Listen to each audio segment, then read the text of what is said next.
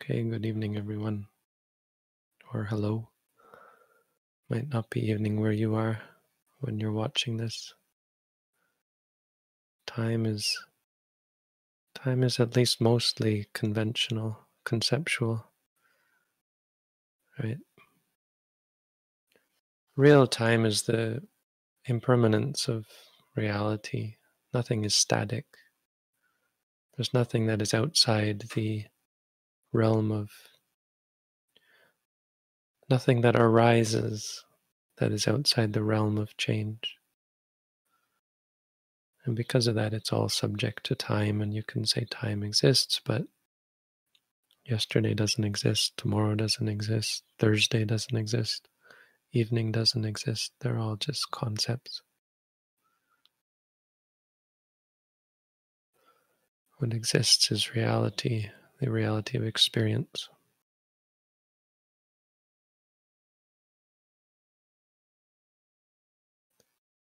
Welcome anyway. What's real is you're welcome here. As long as you have an interest in Buddhism, meditation, peace, happiness, freedom from suffering. If you don't have an interest in any of those things, well, I don't know how welcome you are, but we're not going to be unkind unless you are. So you're welcome to stay and listen. Maybe you'll gain some interest in these things. Most people are interested in these things. They form the basis of Buddhism: peace, happiness, freedom from suffering.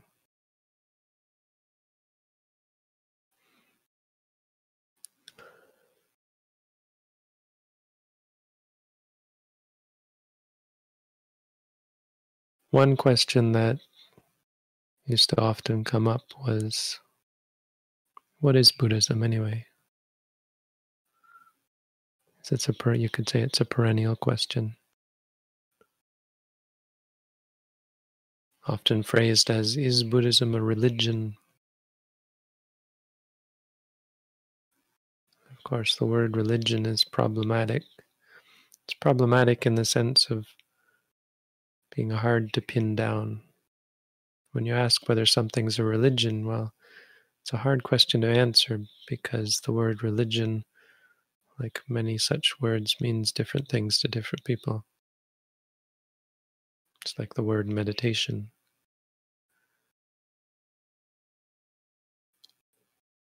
I would say Buddhism is a religion.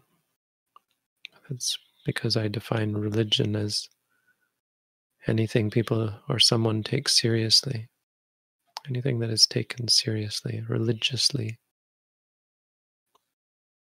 So everyone has their own religiosity, and when they give it a name, they can call that their religion.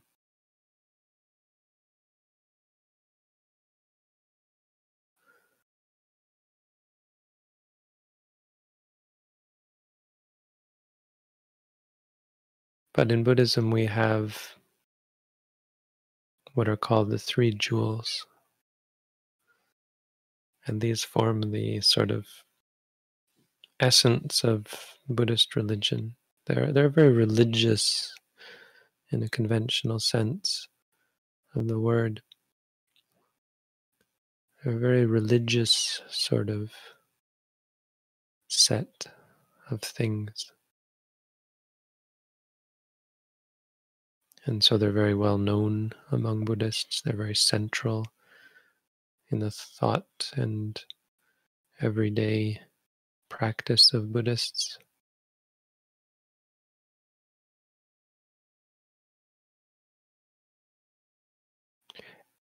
And they have a certain degree of importance as a set. Well, really, honestly, they form the whole of everything that is Buddhism, but they need not be emphasized. It's just that by emphasizing them or considering them as a set, provides some positive benefits. There's something good about thinking about, considering, and keeping in mind these three things.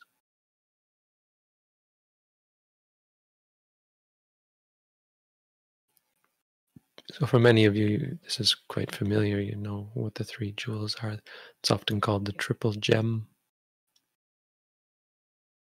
Triple gem is probably less accurate a translation just because it's not one gem that's triple, it's three things.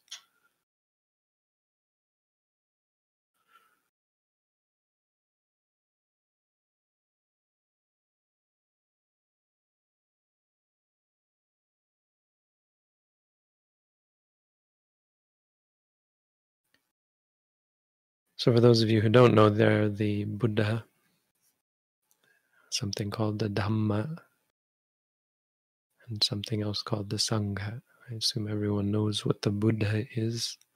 I've heard that before. It's a word that we're very lucky to have heard. It's not every era, every century or millennia that people hear the word Buddha. There will come a time when that word is only heard as a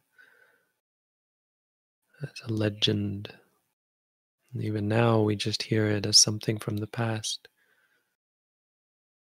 We don't have any capacity to come in contact with the namesake.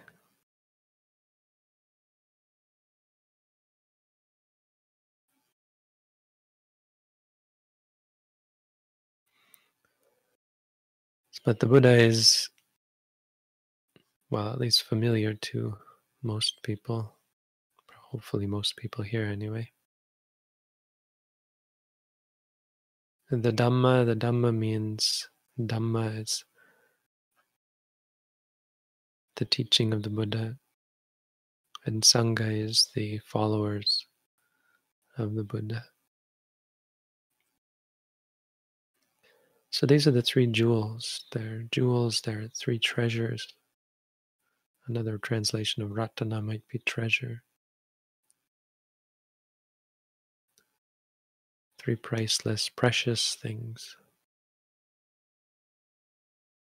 Three things to be revered, protected, guarded.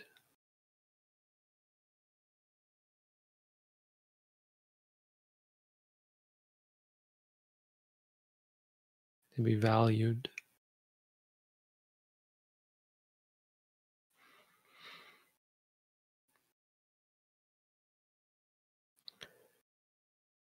They should be valued because on two levels. It provides a benefit. There's positive benefits to doing so. Has a positive impact on one's life and on one's practice. On the level of convention, valuing the Buddha, the Dhamma, the Sangha, keeping them close, provides great inspiration. The Buddha himself said, if you're ever afraid, if you're ever desperate, think of the Buddha, who is free from fear, who is perfect and pure. Think of the nobility and the greatness of the Buddha, and that fear will go away, he said. If it doesn't think about the Dhamma, if it doesn't go away, or if you don't think of the Buddha, an alternative is to think about the Dhamma, think about his teachings. And otherwise think about the Sangha, think about his disciples who have followed his teachings.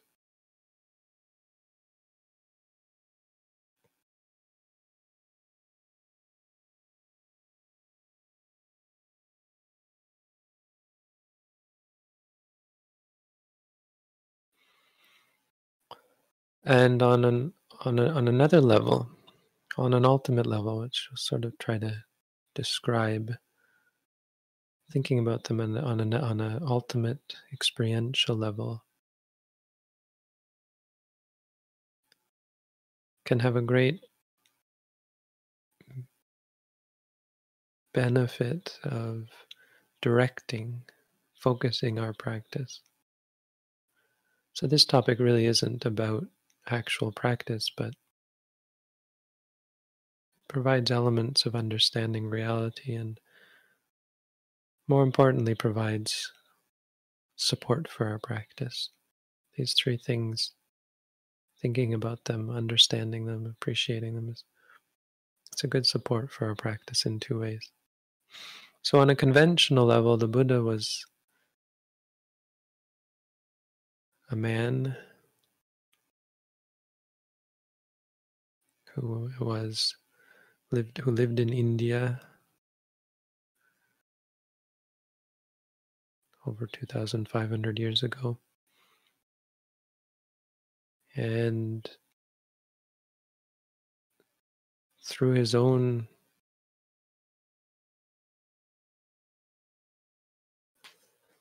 experience and understanding of the truth,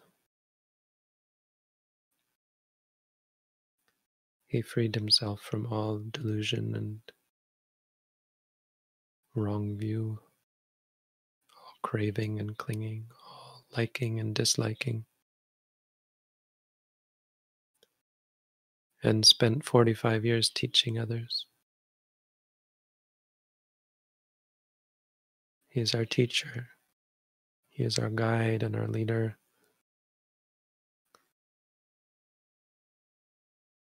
And through the creation of images in his likeness, symbols, and just through remembrance of his qualities, remembrance of the stories, hearing the stories of the Buddha throughout his 45 years, reading his teachings, without even reference to the actual teachings themselves, the greatness, the general greatness of the teaching, apart from the actual content of the teaching, gives us a great sense of appreciation for the Buddha. So reading the Dhamma is a great way to gain respect and appreciation. You'll see in his teaching that there's nothing that is based on prejudice or manipulation. There's nothing lacking or shallow. There is a depth and a completeness to them. There's a straightness to them. There is a beneficence to them. And a beneficence to the Buddha that makes us appreciate and respect and even revere him as some great being to be so appreciated. So people often in Buddhist countries will recite the Buddha's virtues. In Pali, it's a really good chant to learn. If you don't learn any chant, if you learn one chant,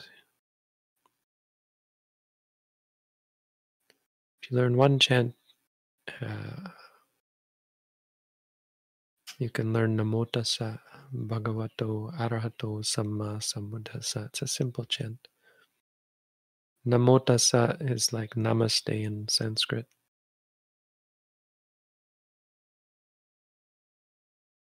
Namo Tassa, homage to him. Bhagavato, the Blessed One. Arahato, the Worthy One. Samma Sambuddhassa, the rightly self-awakened one.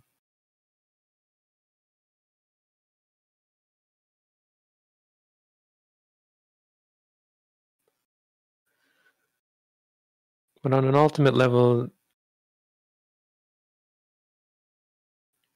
the Buddha is actually just made up of his qualities.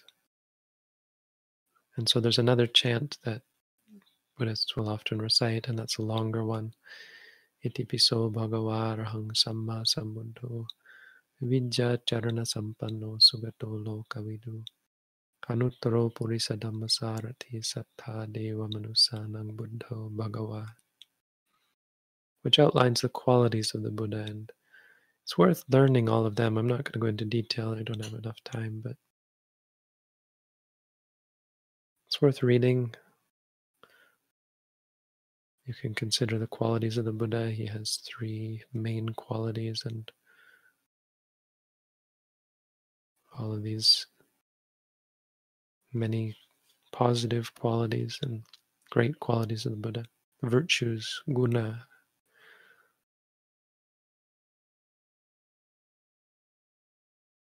the virtues of the Buddha.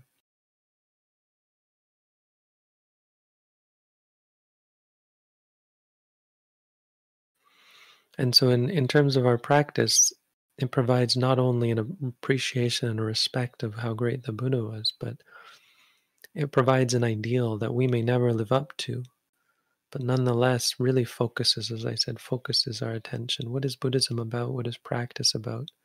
Well, it's very much about these qualities of the Buddha. The Buddha's purity, the Buddha's wisdom,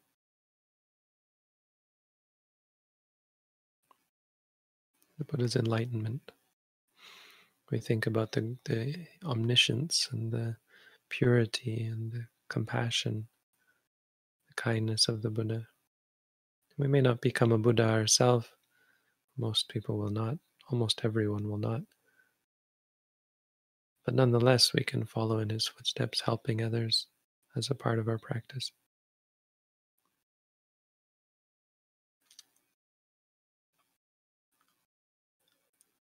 This is a way of appreciating the Buddha. The Buddha said, if you want to appreciate me and respect me, the best way, before he passed away, he said this, the best way to revere the Buddha, the right way, is through practice of his teachings. As for the Dhamma, again, on 2 levels, we appreciate and respect the Dhamma. The Dhamma is open and realizable, testable, something you can test for yourself. Ehi passiko, ehi come, passa, see. Ehi passiko, you can come and see for yourself. It's a quality of the Dhamma.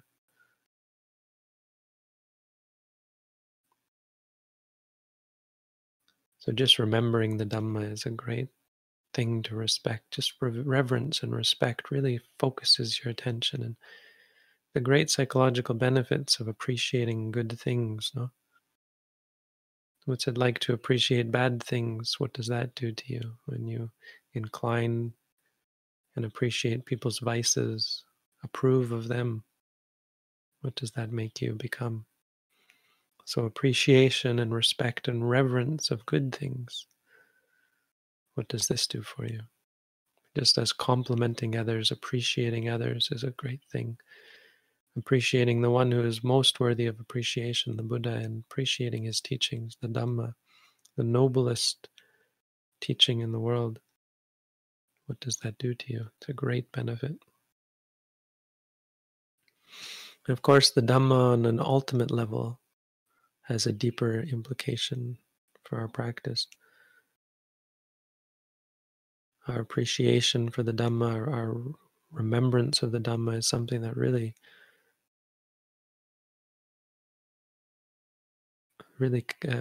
holds our practice together. It's not enough to think you might just meditate and become enlightened without the framework of the Dhamma. And not only that, but with a perspective that is based on the Dhamma. So meaning that the word Dhamma comes from dhar, which means to hold. So a Dhamma is something that is real, something that holds its own existence, something that holds in reality. It's not just conjecture. So our practice is very much focused on actual reality. Our practice is about practicing the Dhamma as teachings in order to realize the Dhamma as reality. in order to see things as they are. Reality is not something mystical or esoteric, but it isn't something that we normally see. We normally see convention. We're constantly, most of the time in our lives, in our heads, thinking about things, reacting to things, abstracting everything. We're very rarely, without training, present in reality. So a reflection and a remembrance of the Dhamma and appreciation, a study of the Dhamma, repetition, listening to the Dhamma has a great benefit for our practice. As for the Sangha is often interpreted as being the monks, the monastic Sangha, and it's true that monks are considered a Sangha, but that's not the Sangha that is referred to here. It's not the precious treasure. It's not a jewel.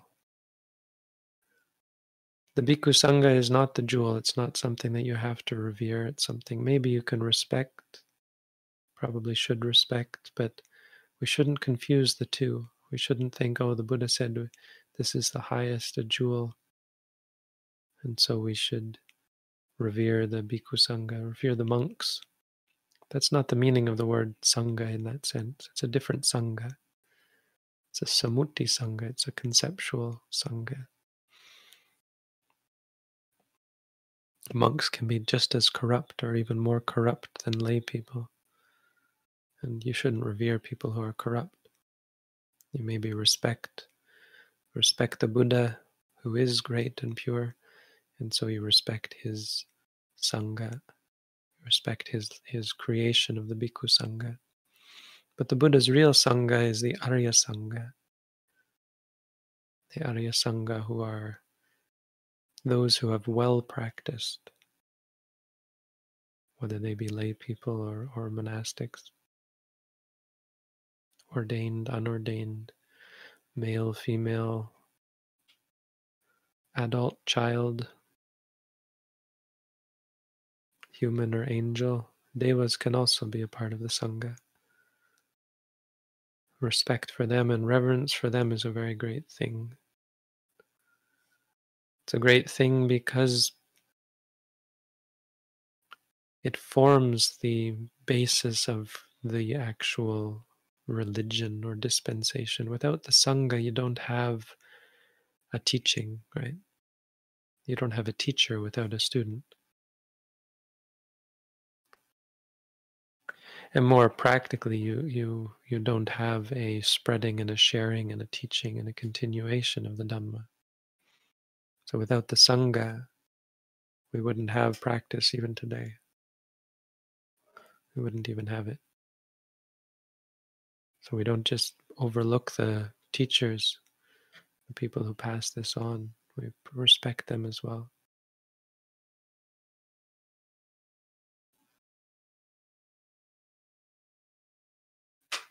We revere and we remember them. We honor them.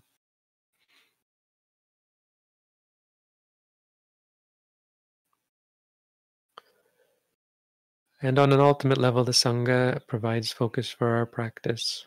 It's quite common for people to become even fixated on becoming a member of the Arya Sangha. So people will talk about becoming a Sotapanna, becoming a Sakadagami, Anagami, Arahata. I think that can actually go too far. It's easy to become obsessed and fixated. But nonetheless, it provides focus, provides some direction. And I think we should never be fixated on goals, because obviously when you're fixated on a goal, you're not actually being present.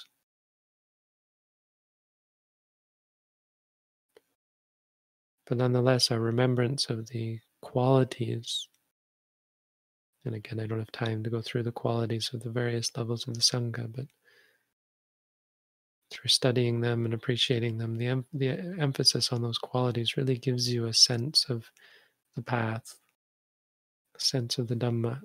because it's a huge part of any religion are the soteriological aspects, the uh, aspects relating to the goal. I think that's the word, soteriological. Anyway, those aspects relating to the goal. What's it for? What's the point? What's the point? What's the goal? What's the ultimate state? The ultimate realization. And the analysis of the Sangha, though we may never become a Buddha, we can all make aspirations to become part of the Sangha, to free ourselves from suffering and free ourselves from vice, free ourselves from craving, become as pure as the Buddha.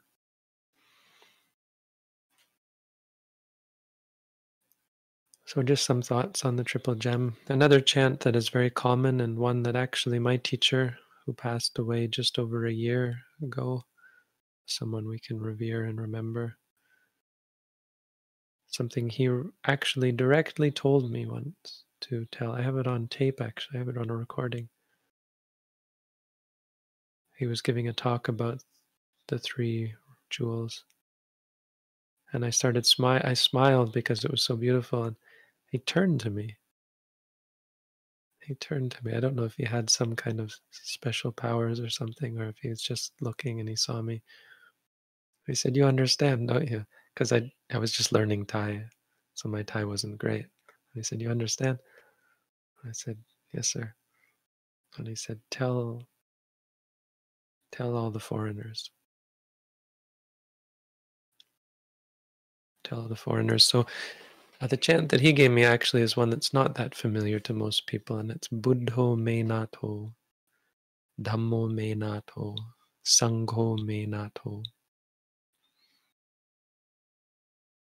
The one we're familiar with usually is Buddhang saranang gacchami, Dhammang saranang gacchami. I go to the Buddha for refuge. I go to the Dhamma for refuge. Sanghang saranang gacchami. I go to the Sangha for refuge. Buddho me nato is just an affirmation. I'm not sure which one is more appropriate. Anyway, Ajahn Tong told me to tell people this one. So, Buddho me nato just means the Buddha is my refuge. Dhammo me nato, the Dhamma is my refuge. Sangho me nato, the Sangha is my refuge. Take these as your refuge. They are very valuable and precious, and they will provide a true refuge. So that's the talk for today. Now I think we'll move on to questions. So from here on, questions only in chat, please. I'll ask the moderators to remove anything that's not a question from here on, just to keep it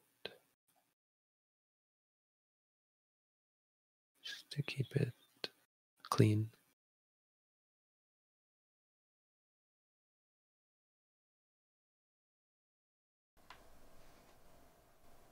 Okay, let's begin. Our first question. Does one need a certain level of intelligence to understand Buddhism and meditation? A certain level. I'm hesitant because intelligence isn't really enough, but intelligence is a positive quality. It's just you have to be careful not to overemphasize it. It's easy to get on the wrong track thinking that intelligence is more central than it is. I mean, the problem is if you're too unintelligent to understand and to reason things out, it makes it more difficult for you to appreciate and put into practice the teachings. I would say the bar is pretty low for intelligence, personally. And I think by most people's standard of differences of, by the general difference of intelligence among individuals, It has no relevance, and in fact can be negatively correlated, where people with too much intelligence, it becomes harder for them to practice. But what I'm thinking of is at the very low end, where you might get into people who have, what do you call, a mental disability. I'm not sure that people with what we might call a mental disability would be able to truly appreciate the teaching or become enlightened. I don't know. I know there is some texts that might suggest that it's not possible for them, and I don't know. I think it's not quite clear. I don't think there's any value in placing too much emphasis on that idea. So honestly, not too much value in answering this question, except in that way where it's generally negatively correlated, where less intelligence makes it often easier to practice. But if we talk about a low cutoff, it's not really useful, because even an animal, let's say, whose intelligence level is just too low, definitely too low to become enlightened, even for them, greatness can be cultivated. So don't dismiss someone just because of their disabilities, or especially low intelligence. If anything, be wary of those who are too intelligent.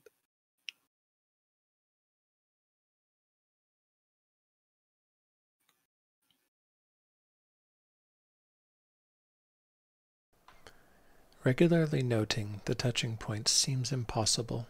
I almost always get distracted before noting sitting. There seems to be so many sensations that arise, and if it's not one thing, it's another.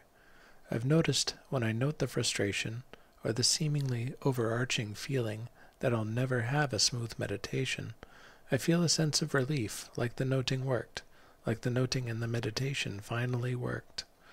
Am I onto something with noting what feels like overarching feelings, even if it feels like I have to sort of look for it? In the beginning, there might be a little bit of looking anyway, because it's new to you, and it's not something you're skilled at yet. Another overarching, I would say the answer is yes, generally, to your question. Except that in the long term, you don't want to be looking for things. So don't take that as a right practice. It shouldn't require looking. It should just require recognizing. But another thing you might recognize is being distracted or overwhelmed. So when you're distracted, meaning there's many things, so many sensations, you would just say distracted, distracted. And overwhelmed, you can also say if it feels overwhelmed, if it feels overwhelming. But another thing you might note is the desire to have a calm mind. So the frustration is often caused by the expectation that it should be a certain way, and of course, seeing that it's not going to be the way you expect is a great thing. So in the beginning, this is just a natural part of the process, because you're seeing how expectations are just a waste of time, and detrimental, because they set you up for frustration. So note that as well, if you want or if you expect or so on.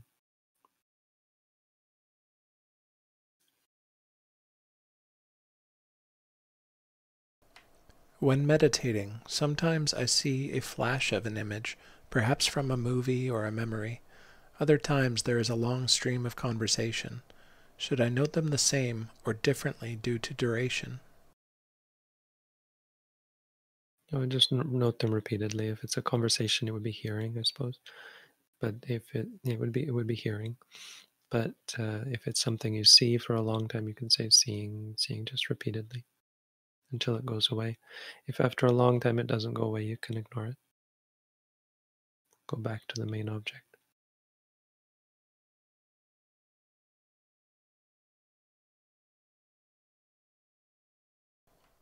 How should we deal with difficult meditation sessions? I sometimes experience obstacles in my meditation and often end up beating myself up since I am not sure if I'm doing enough.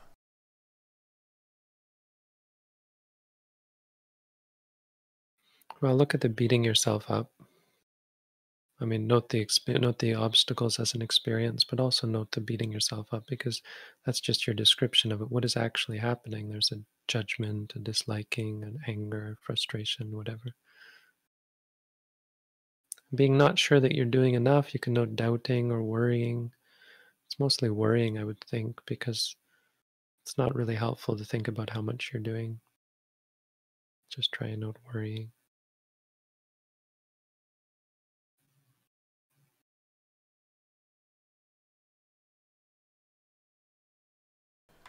Should we eat in the morning before formal meditation? Isn't it bad for digestion to exercise right after eating? Not sure how true it is, but if it is, does the slowness of walking negate this? Well, I'm not a dietitian. I can ask our resident dietitian, but um, the slowness of walking certainly negates anything like that. The slowness of walking not only negates it, but it's actually beneficial for digestion.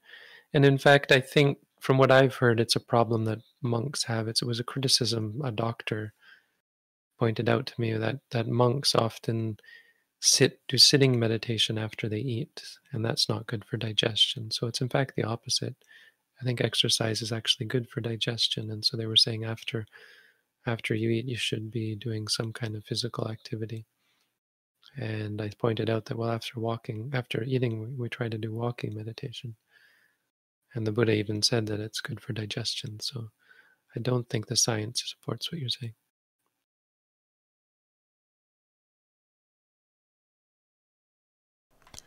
When meditating, after a thought is complete, I note the thinking. I notice there are different levels of noting, either stopping and taking my full attention, or sometimes taking my partial attention to note. Which is correct?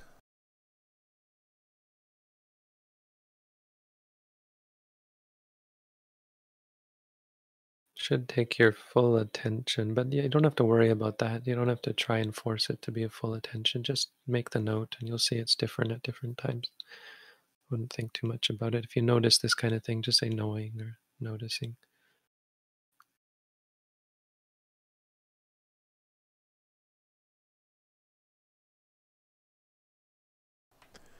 I realized I'd been neglecting the instruction to look 6 feet ahead of you while doing walking meditation. I usually look at my feet. What's the reason for this, and how important is it? Well, the reason is because that's how you're taught. That's how we're taught. And so with a lot of technical things, that should be enough. Just do it according to as you're taught. But that's not quite fair. And it's a pretty good reason is that if you're looking at your feet, you're actually looking at something. When you're looking 45 degrees down, that's the most neutral you can probably be. You're not really looking at anything, ideally. So looking at the feet is too much of a look. It's also quite focused and it's too intense. Anyway, look 45 degrees down, 6 feet up. But no, it's not. I mean, it's not going to make or break your practice, but it's better to look 45 degrees.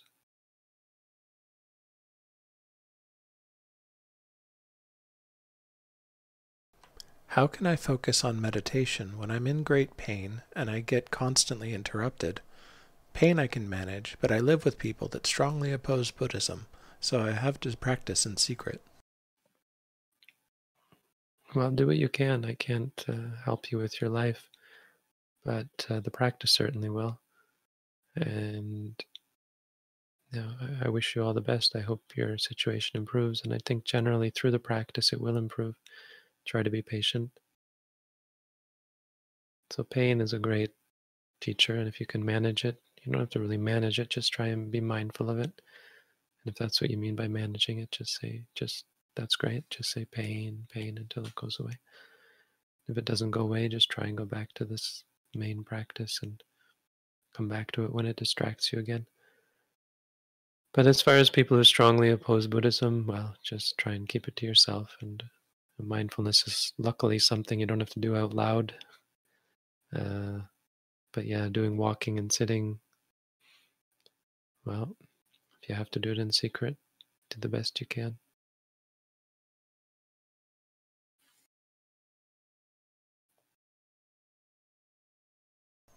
Sometimes, when I don't push myself to note 1 note per second, it feels easier and more efficient. It feels like maybe 1 note per second is too fast for me. Is this okay? Yeah, I guess I wouldn't go any faster than that, but you certainly don't have to adhere to that as a rule. So if you're noting something repeatedly, then you can see that 1 per second it's not exact. Second is just arbitrary. You take it as a guide, and then you know, oh, don't do it really slow and don't do it really fast. That's all. Another thing I would say is don't try and intentionally find easier ways to do things. So, well, it's true that it might feel rushed to do it 1 per second.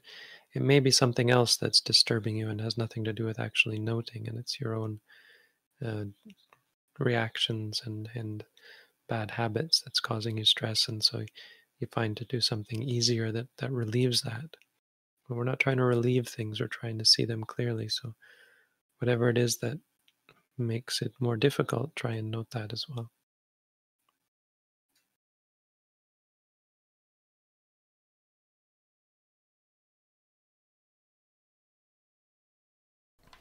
During meditation, as my mind starts to wander, sometimes I can notice the moment before it wanders off.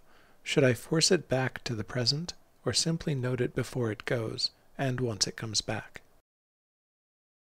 Yeah, I'd say wandering or thinking. Wandering might not be quite accurate, but thinking, distracted, and then go back.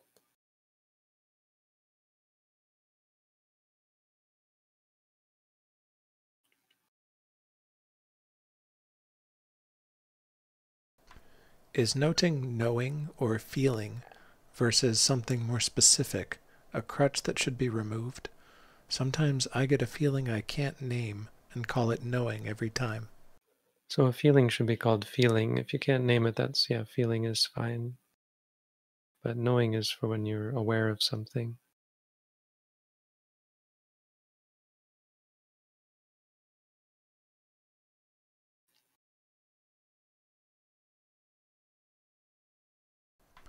How can we balance practicing as if our heads were on fire versus not forcing ourselves and pushing ourselves? Be mindful. Being mindful will balance everything.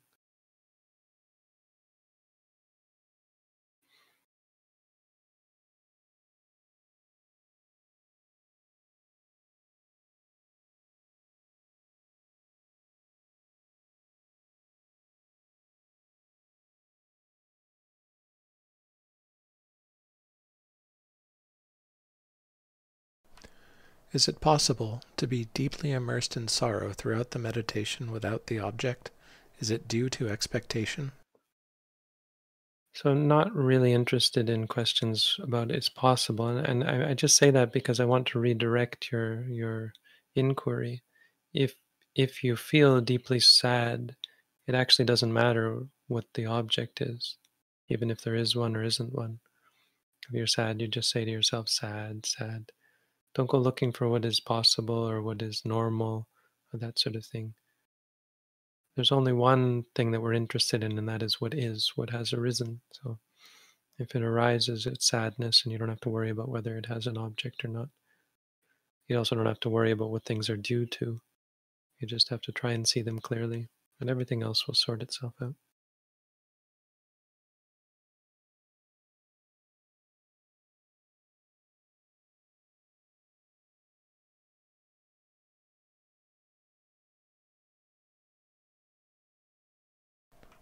We're on to the next tier. All right. What is something you find people commonly misunderstand about meditation? These sorts of questions have to make me think. I don't know if I have any thought process left. No, I'm just going to pass. So the point is, yeah, it's a second tier question because it doesn't sound like this person needs help. I'm going to pass.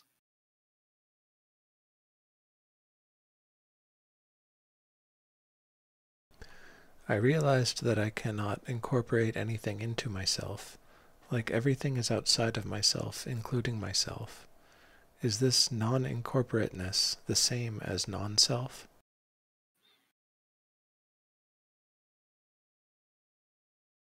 Non-self is something you experience through meditation. It's probably not anything you can conceptualize. It's just the experience of things as not being self. So the realization that you're having is quite possibly a result of an experience of non-self, but that what you call a realization is just the byproduct or the result. It's called jnana. It's not really the point. I mean, it's a good sign generally. It can be. But the point is the seeing. But really, the three characteristics are not something mysterious or something, they're not something hard to find. They're right there. It's just that we're not looking. So when you look, you'll see them. It has nothing to do with intellect. It's just the way they are, the nature of things. You don't have to interpret it or anything. It's just that's the nature of things. And what it's going to do is it's going to remove your perceptions of things as self and so on.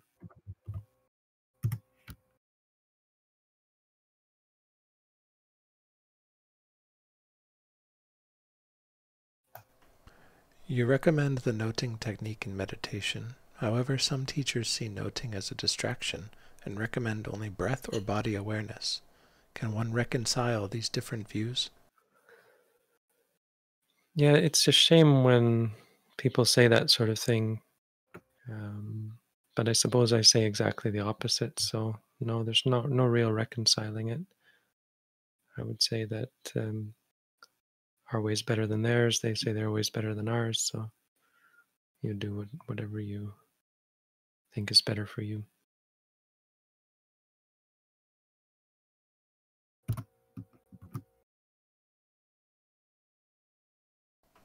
You mentioned that if one dies with an impure state of mind, it is possible to be reborn as a lesser being.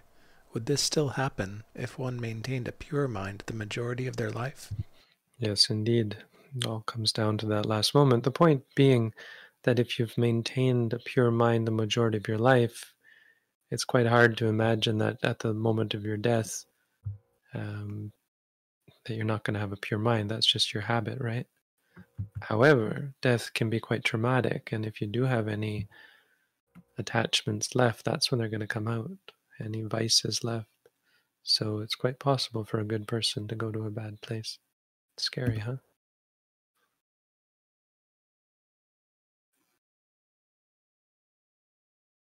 Mindfulness of death takes on a whole new importance.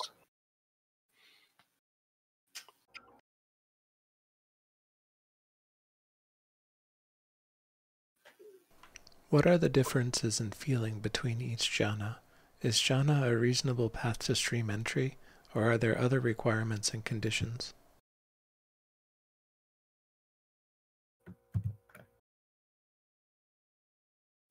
Well, the differences in feeling, I'm not going to go into. It's in the text. I'm not going to illustrate them. Is jhana? See, the thing is, jhana in and of itself can't lead to stream entry. I mean, the word jhana means different things, but if by jhana you just mean the absorption, then it depends on the object. In order to become a sotapanna, a stream enterer, you have to see impermanent suffering or non-self, and there's a moment of perfect clarity of that. So the only way to see those three things is through focusing on reality.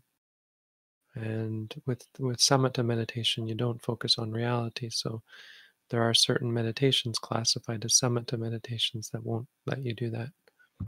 And that's the problem with people who focus on the jhana often, is that they may never get to seeing clearly.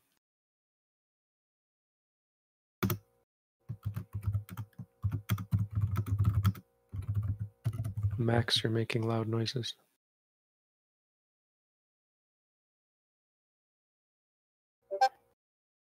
Still making noises. Do meditation journals help the meditation practice?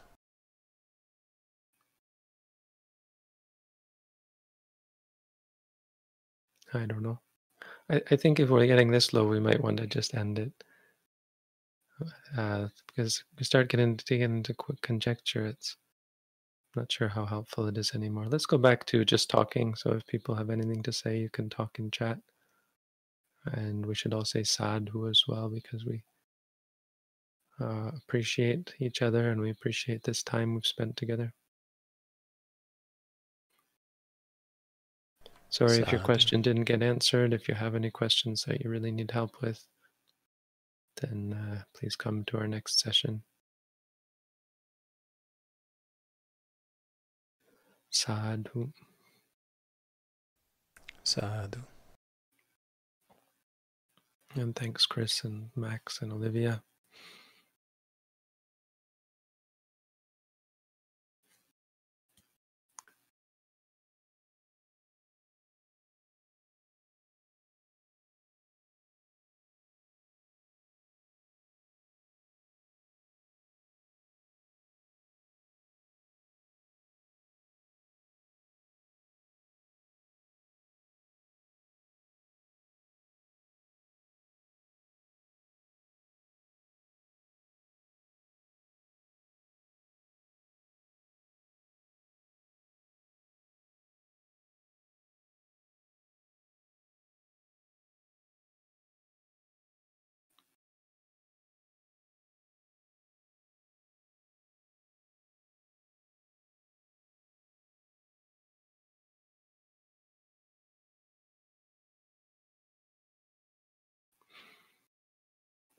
All right, have a good night, everyone. Thank you all for coming.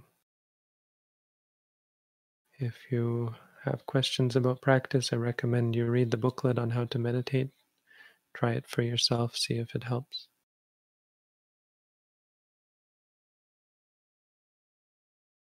And the only one who can answer that question is yourself. If it works, if it's helpful, keep it up. I wish everyone all the best. Have a good night.